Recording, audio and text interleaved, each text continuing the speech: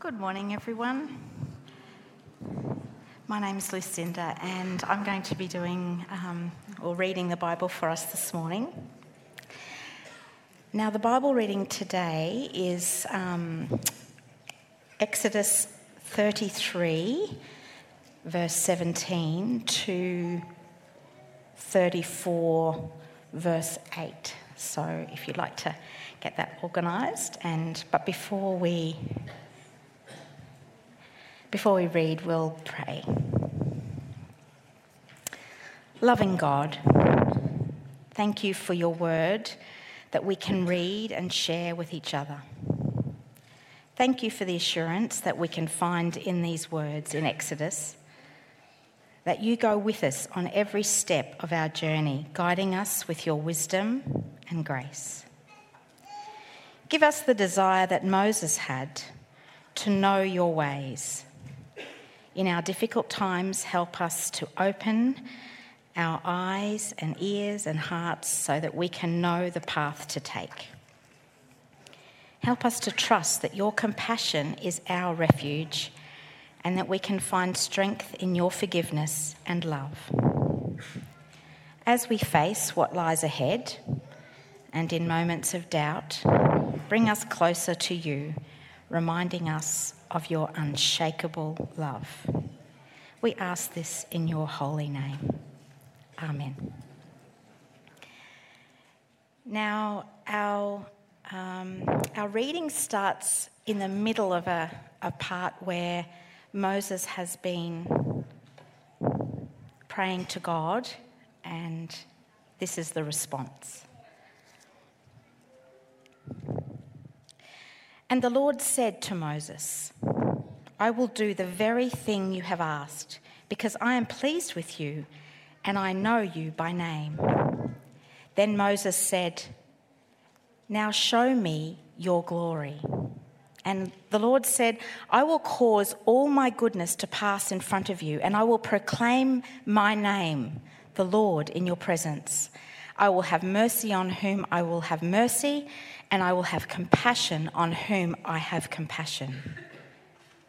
But, he said, you cannot see my face, for no one may see me and live. Then the Lord said, there is a place near me where you may stand on a rock. Where my glory passes by, I will put you in a cleft in the rock and cover you with my hand until I have passed by. Then I will remove my hand and you will see my back, but my face must not be seen. The Lord said to Moses, chisel out 2 stone tablets like the first ones, and I will write on them the words that were on the first tablets, which you broke. Be ready in the morning, and then come up on Mount Sinai. Present yourself to me there on top of the mountain. No one is to come with you or be seen anywhere on the mountain. Not even the flocks and herds may graze in front of the mountain. So Moses chiselled out 2 stone tablets like the first ones and went up Mount Sinai early in the morning as the Lord had commanded him, and he carried the 2 stone tablets in his hands.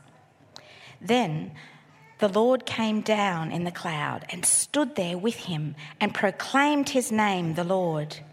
And he passed in front of Moses, proclaiming, the Lord, the compassionate and gracious God, slow to anger, abounding in love and faithfulness, maintaining love to thousands and forgiving wickedness, rebellion and sin.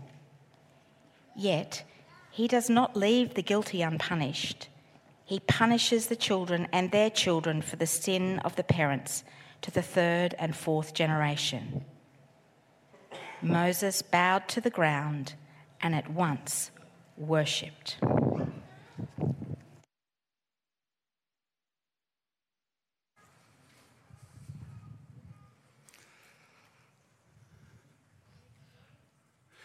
Good morning, everyone. My name's Dave, and I'm a member here at Living Church. I'm also a retired Presbyterian minister after serving the Lord in that capacity for over 30 years. I wanted to bring to you a message from God's Word this morning, which is a very powerful one to all of us, because it reminds us that we are sinful people. We're full of weakness, we fail, and we need encouragement, we need hope, we need strength from our Lord. Now, as you heard, this passage we're looking at begins sort of halfway through a narrative. There were all sorts of things that preceded. But Moses was there before God and he was praying. And he was praying in a sense of desperation because the children of Israel had got themselves into we can only say an unholy mess. The Lord had been gracious to them. He'd brought them out of the bondage in Egypt. There were all the miraculous signs and wonders. They went through the parting of the sea. They got into the wilderness. The Lord provided them with food and water and provided their every need. And all they did was grumble. Then they finally got to Mount Sinai. Moses went up the mountain to receive the law from God. And while he was up there, the people decided that they would get Aaron to make them a golden calf. They offered sacrifices to it. They worshipped it. And then we're told that they started to, party. And a term is used in that section that describes them as being out of control. The Lord spares us exactly what was going on. And it was at that point that Moses came down to them, saw what was happening. He had the 10 Commandments in his hand. He threw them to the ground in anger. And then there was a terrible loss of life as a direct result of what they had done. And it was then that Moses went before the Lord and he prayed at the tent of meeting. And his cry was, "Lord, please go with us." You see, his great fear was that after all of that, the Lord had brought them out into the wilderness, put them in that place at Mount Sinai, and that suddenly he was going to abandon them. And they'd be just like any other nation without the Lord in their very immediate presence. And so his prayer was one of, "Lord, please go with us." And as we can see in the passage there, the Lord made that promise. Yeah, I will do the very thing you have asked. I will go with you.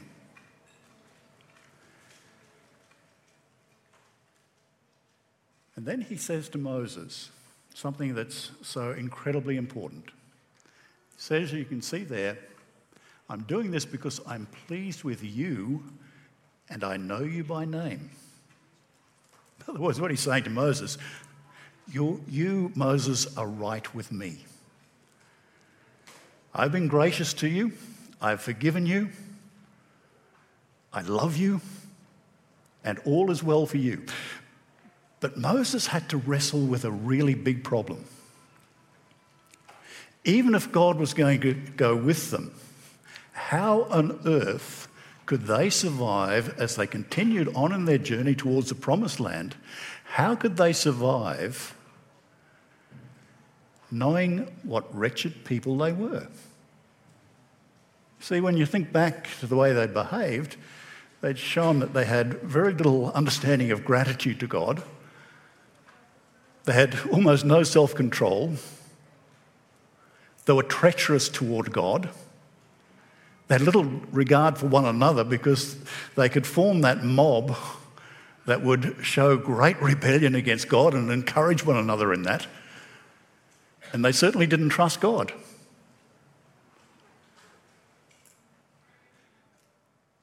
They were in a mess.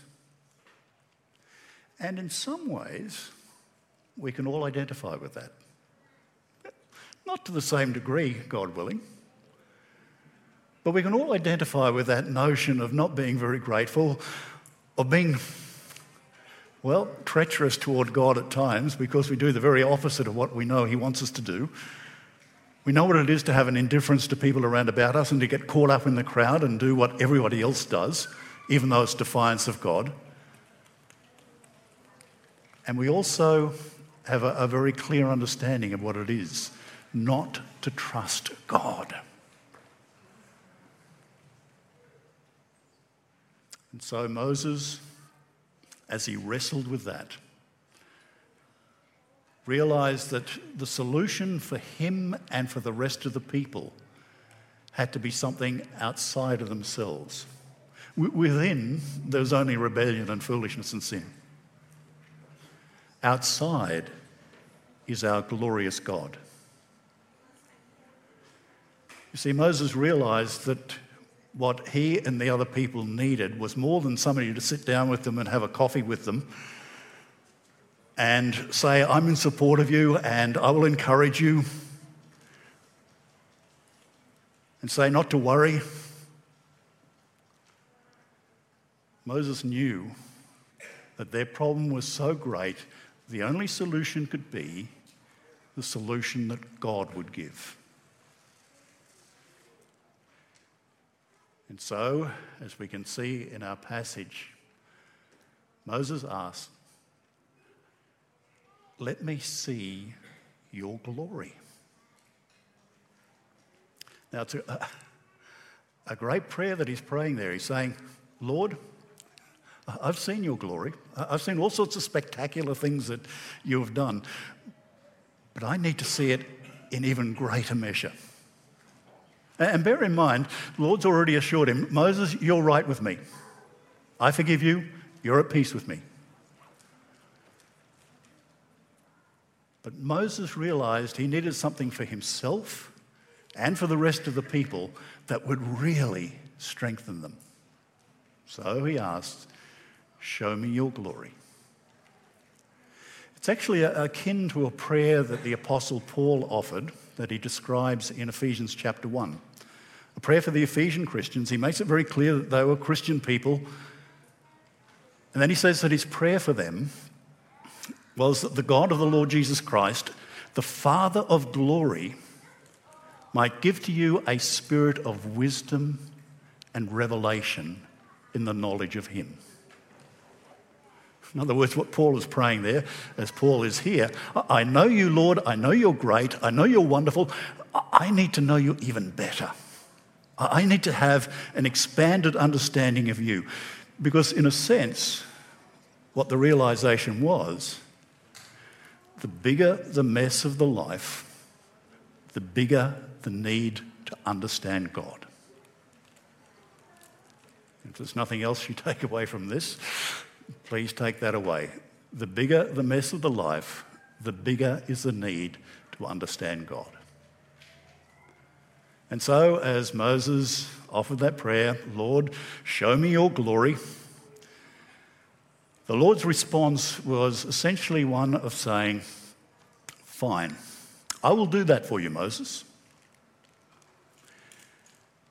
But what's really interesting is that the Lord then gives a couple of caveats to what he's going to do. He doesn't say, yes, I'll show you my glory, and then suddenly, bang, there's God, the Lord in all his glory before Moses. No. The Lord, first of all, says to Moses, as we can see here, I will cause my goodness to pass in front of you, and I will proclaim my name, the Lord, in your presence.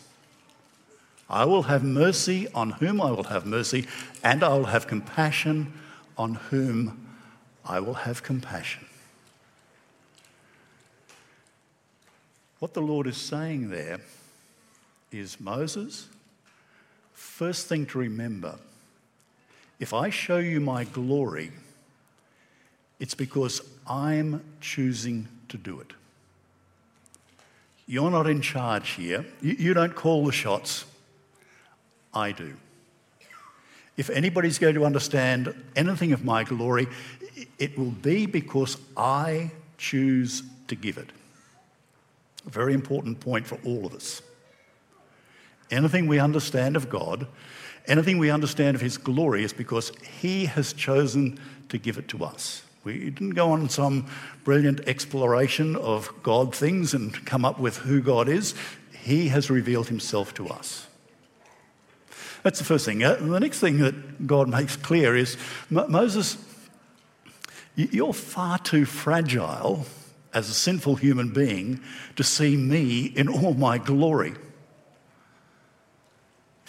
If that was to happen, it would kill you. So the Lord came up with a wonderful scheme for him. He said, yep, I'll pass by you, but I'm going to push you into a cleft of a rock as I pass by. And as I pass by, I'll put my hand over you so you can't see me. And then after I've gone, then I'll take the hand away and you'll see my back, essentially, is what he tells us.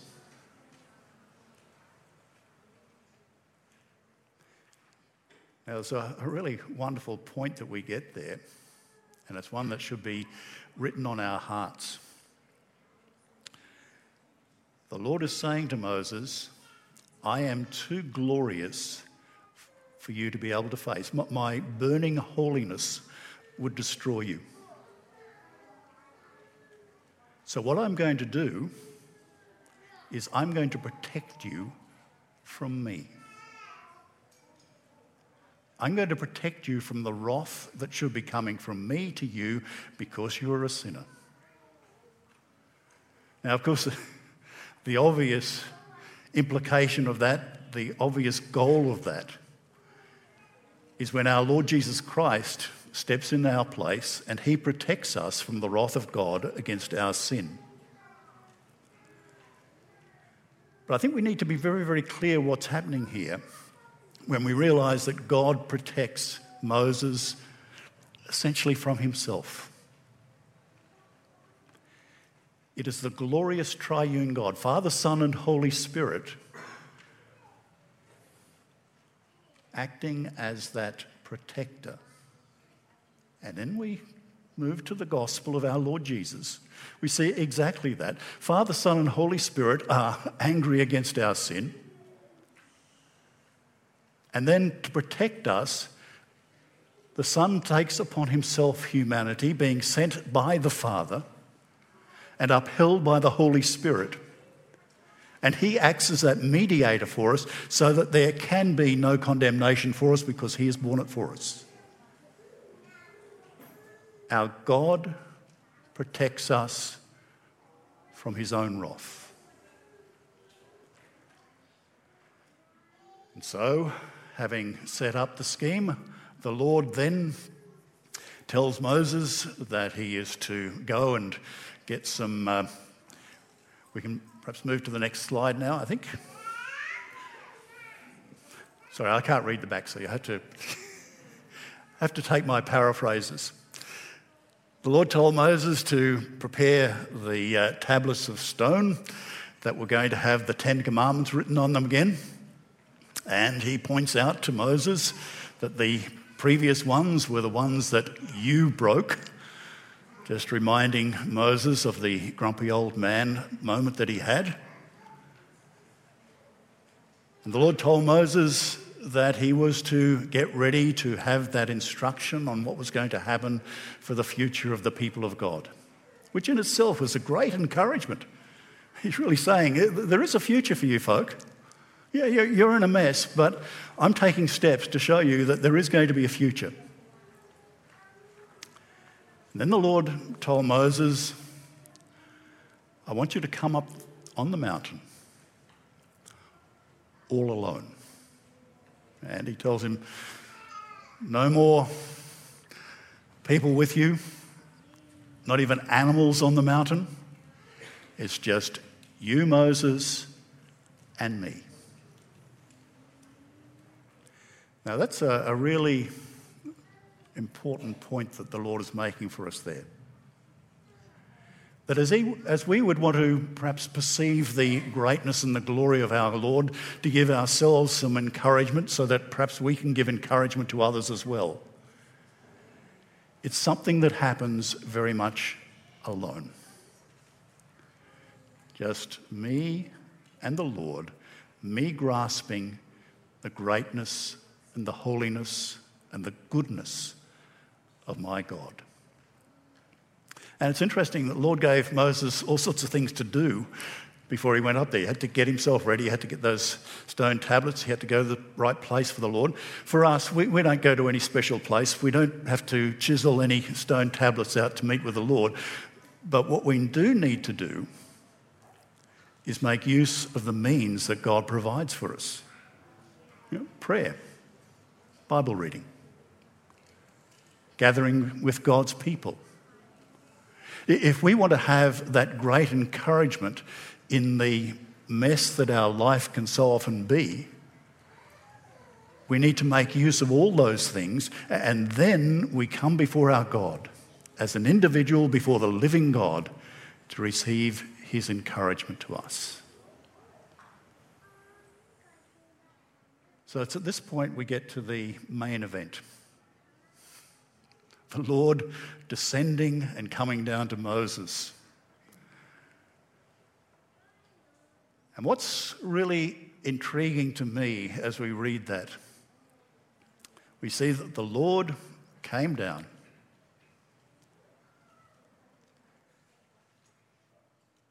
And as the Lord came down, we know that the things happened that the Lord said would happen. Moses would be shoved into the rock, and the Lord would pass by. The Lord's hand was over him, hand taken away, and then Moses would get to see the glory of God and so on. But if you were an artist and you were waiting with your sketch pad in hand and your pencil, and you were going to give a bit of a sketch of what Moses saw there, you would suddenly realise you get absolutely nothing. And there's a couple of reasons why we get absolutely nothing of the description of what Moses saw here. One is possibly that it was so glorious that he had no words to describe it. Although we do see other parts of the Bible where there were people seeing some sort of appearance of the Lord and they were able to describe it. It may be that the Lord did such an effective job with his hand that Moses saw next to nothing, so there was nothing to report. And that's another possibility. But neither of those things really matter, because it's made very plain to us that whatever Moses saw paled to absolute insignificance beside what he heard.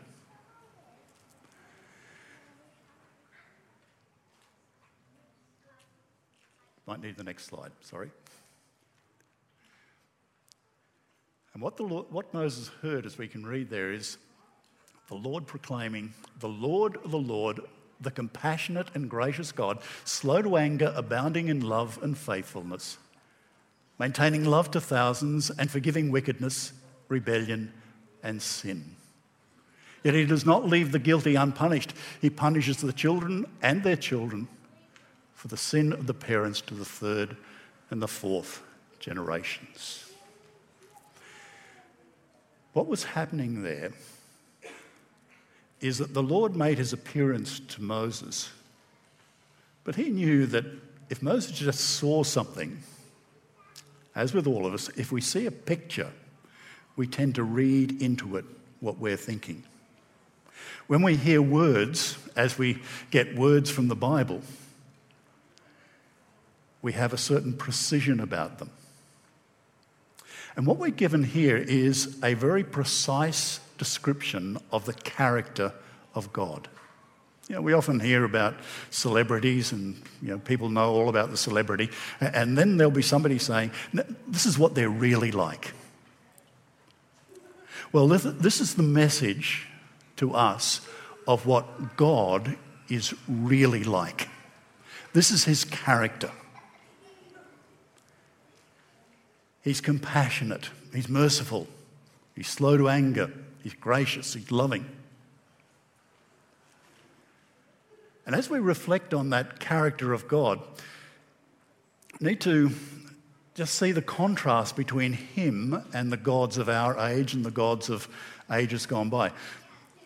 A great Old Testament scholar, Frank Anderson, described the Lord as the kind and the sensitive Lord.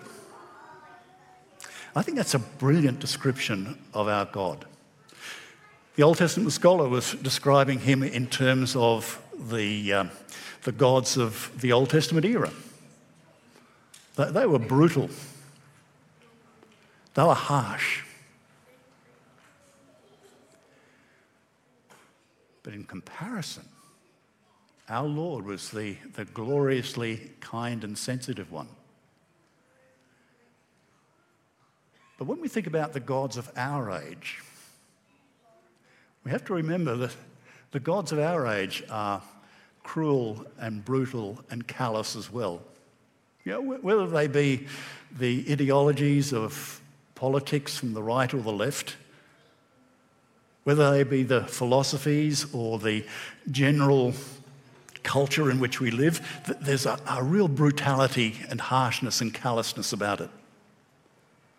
And if they become our gods, then we'll find ourselves being ground down over and over.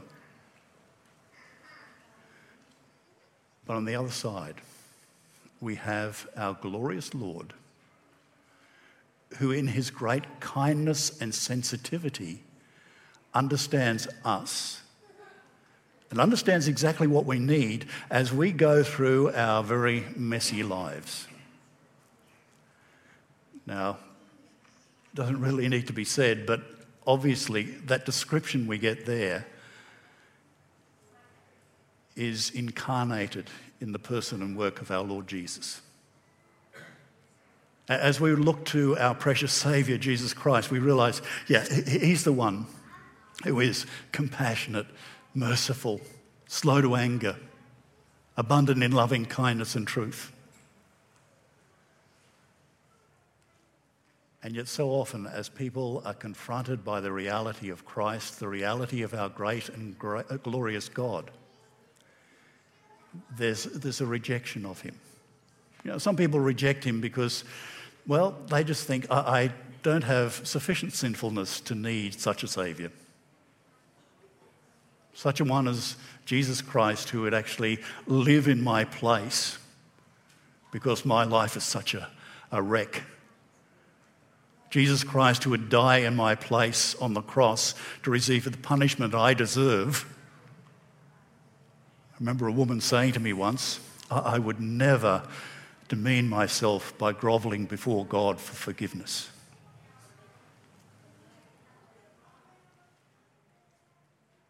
People would think I don't need a Saviour like Jesus who would defeat death for me. I will manage perfectly well on my own. And yet other people would find a problem with the reality of Christ being this gloriously compassionate one, because they would say, well, I don't mind a little bit of compassion and mercy upon myself, but there are other people. I really don't want them to have mercy and compassion. And it's interesting that even Jonah the prophet fell into that. Remember Jonah's message to the city of Nineveh? In 40 days, Nineveh will be overthrown. And yet, the Lord showed them mercy as they repented. And if I could paraphrase Jonah after that, he said, this is exactly what I thought was going to happen. I knew you would do that, Lord, because that's what you're like. And of course, for those of us who know the wretchedness and the brokenness of our lives, as we understand how often we've shown crass ingratitude, as we recognise how often we have failed to show any sort of loyalty to our Lord, as we have got out of control in our disposition, as we have not cared about people around about us, as we see that description of Jesus, we know that is exactly what I need. I need my Jesus to be that compassionate and merciful one. And also, very, very importantly, as we would interact with the world as Christians, we need to be carrying a message that says the one that we're on about is more compassionate and loving and merciful than you would ever imagine, because that is precisely what the world needs. And we need to be ever increasingly clear about how glorious our Saviour is. Now, you might have noticed there's almost like a tension in the statement that we have, because the first part of it says that he's compassionate, merciful, and so on, and goes on and on about how forgiving and all sorts of sins are forgiven. And then we have at the end, yet he does not leave the guilty unpunished. And of course that's true. Those who completely reject the Lord will be punished. But then our thoughts go, but I'm a guilty one. And of course that tension that we see there is beautifully resolved in the cross of our Lord Jesus, where the merciful and compassionate one is also the punished one, so that sinners like us can be forgiven and know everlasting peace.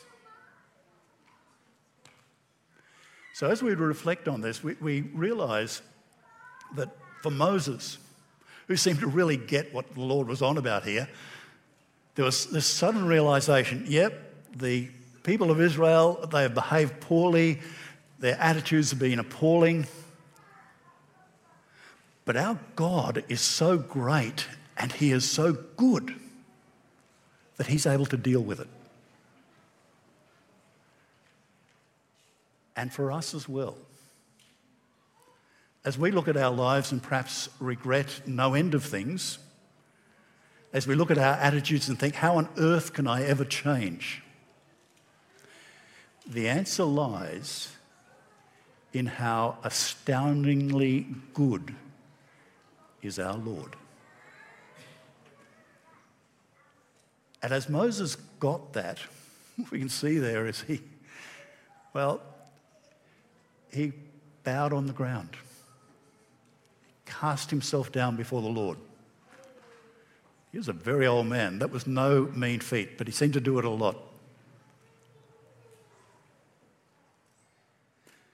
And what we need to remember is that sometimes you see people in the Old Testament in particular, but also in the New, bowing themselves down on the ground before the Lord in the sudden realisation of how sinful they are. That's not what's happening here. Moses is bowing down before the Lord because he is blown away by the goodness of God. How could God be so astoundingly good that he could deal with ratbags like us?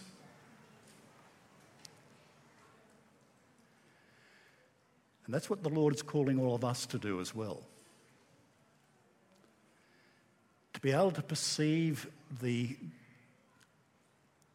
perfect compassion, the perfect love, the perfect mercy that he holds out to utterly undeserving people.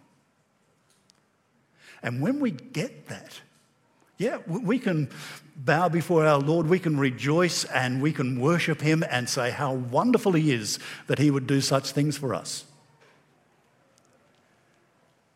But we also have within that the powerful motivation for us to look at the world around about us, look at other people and say, have I got a message for you?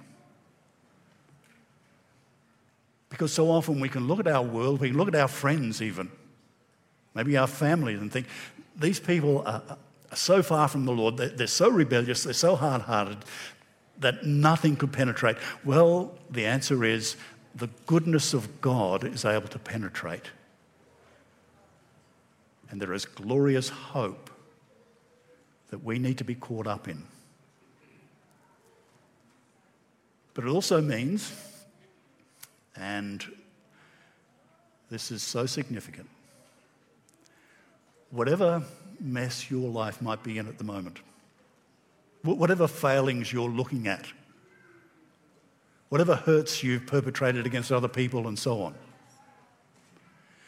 as you would come to Christ, as you would rest in him, today is a new beginning. A new beginning where there is hope, there is peace, and there is joy. Because our Lord is able to deal with even the greatest sinners. Will you pray with me? Loving Father, you are the God of our Lord Jesus. You are the Father of glory. And we pray very simply that you would give to us a spirit of wisdom and revelation, that we might know you, our God, better, that the eyes of our hearts would be enlightened, that we would understand the hope of the calling that you give to us. We ask it, dear Father, in Jesus' name. Amen.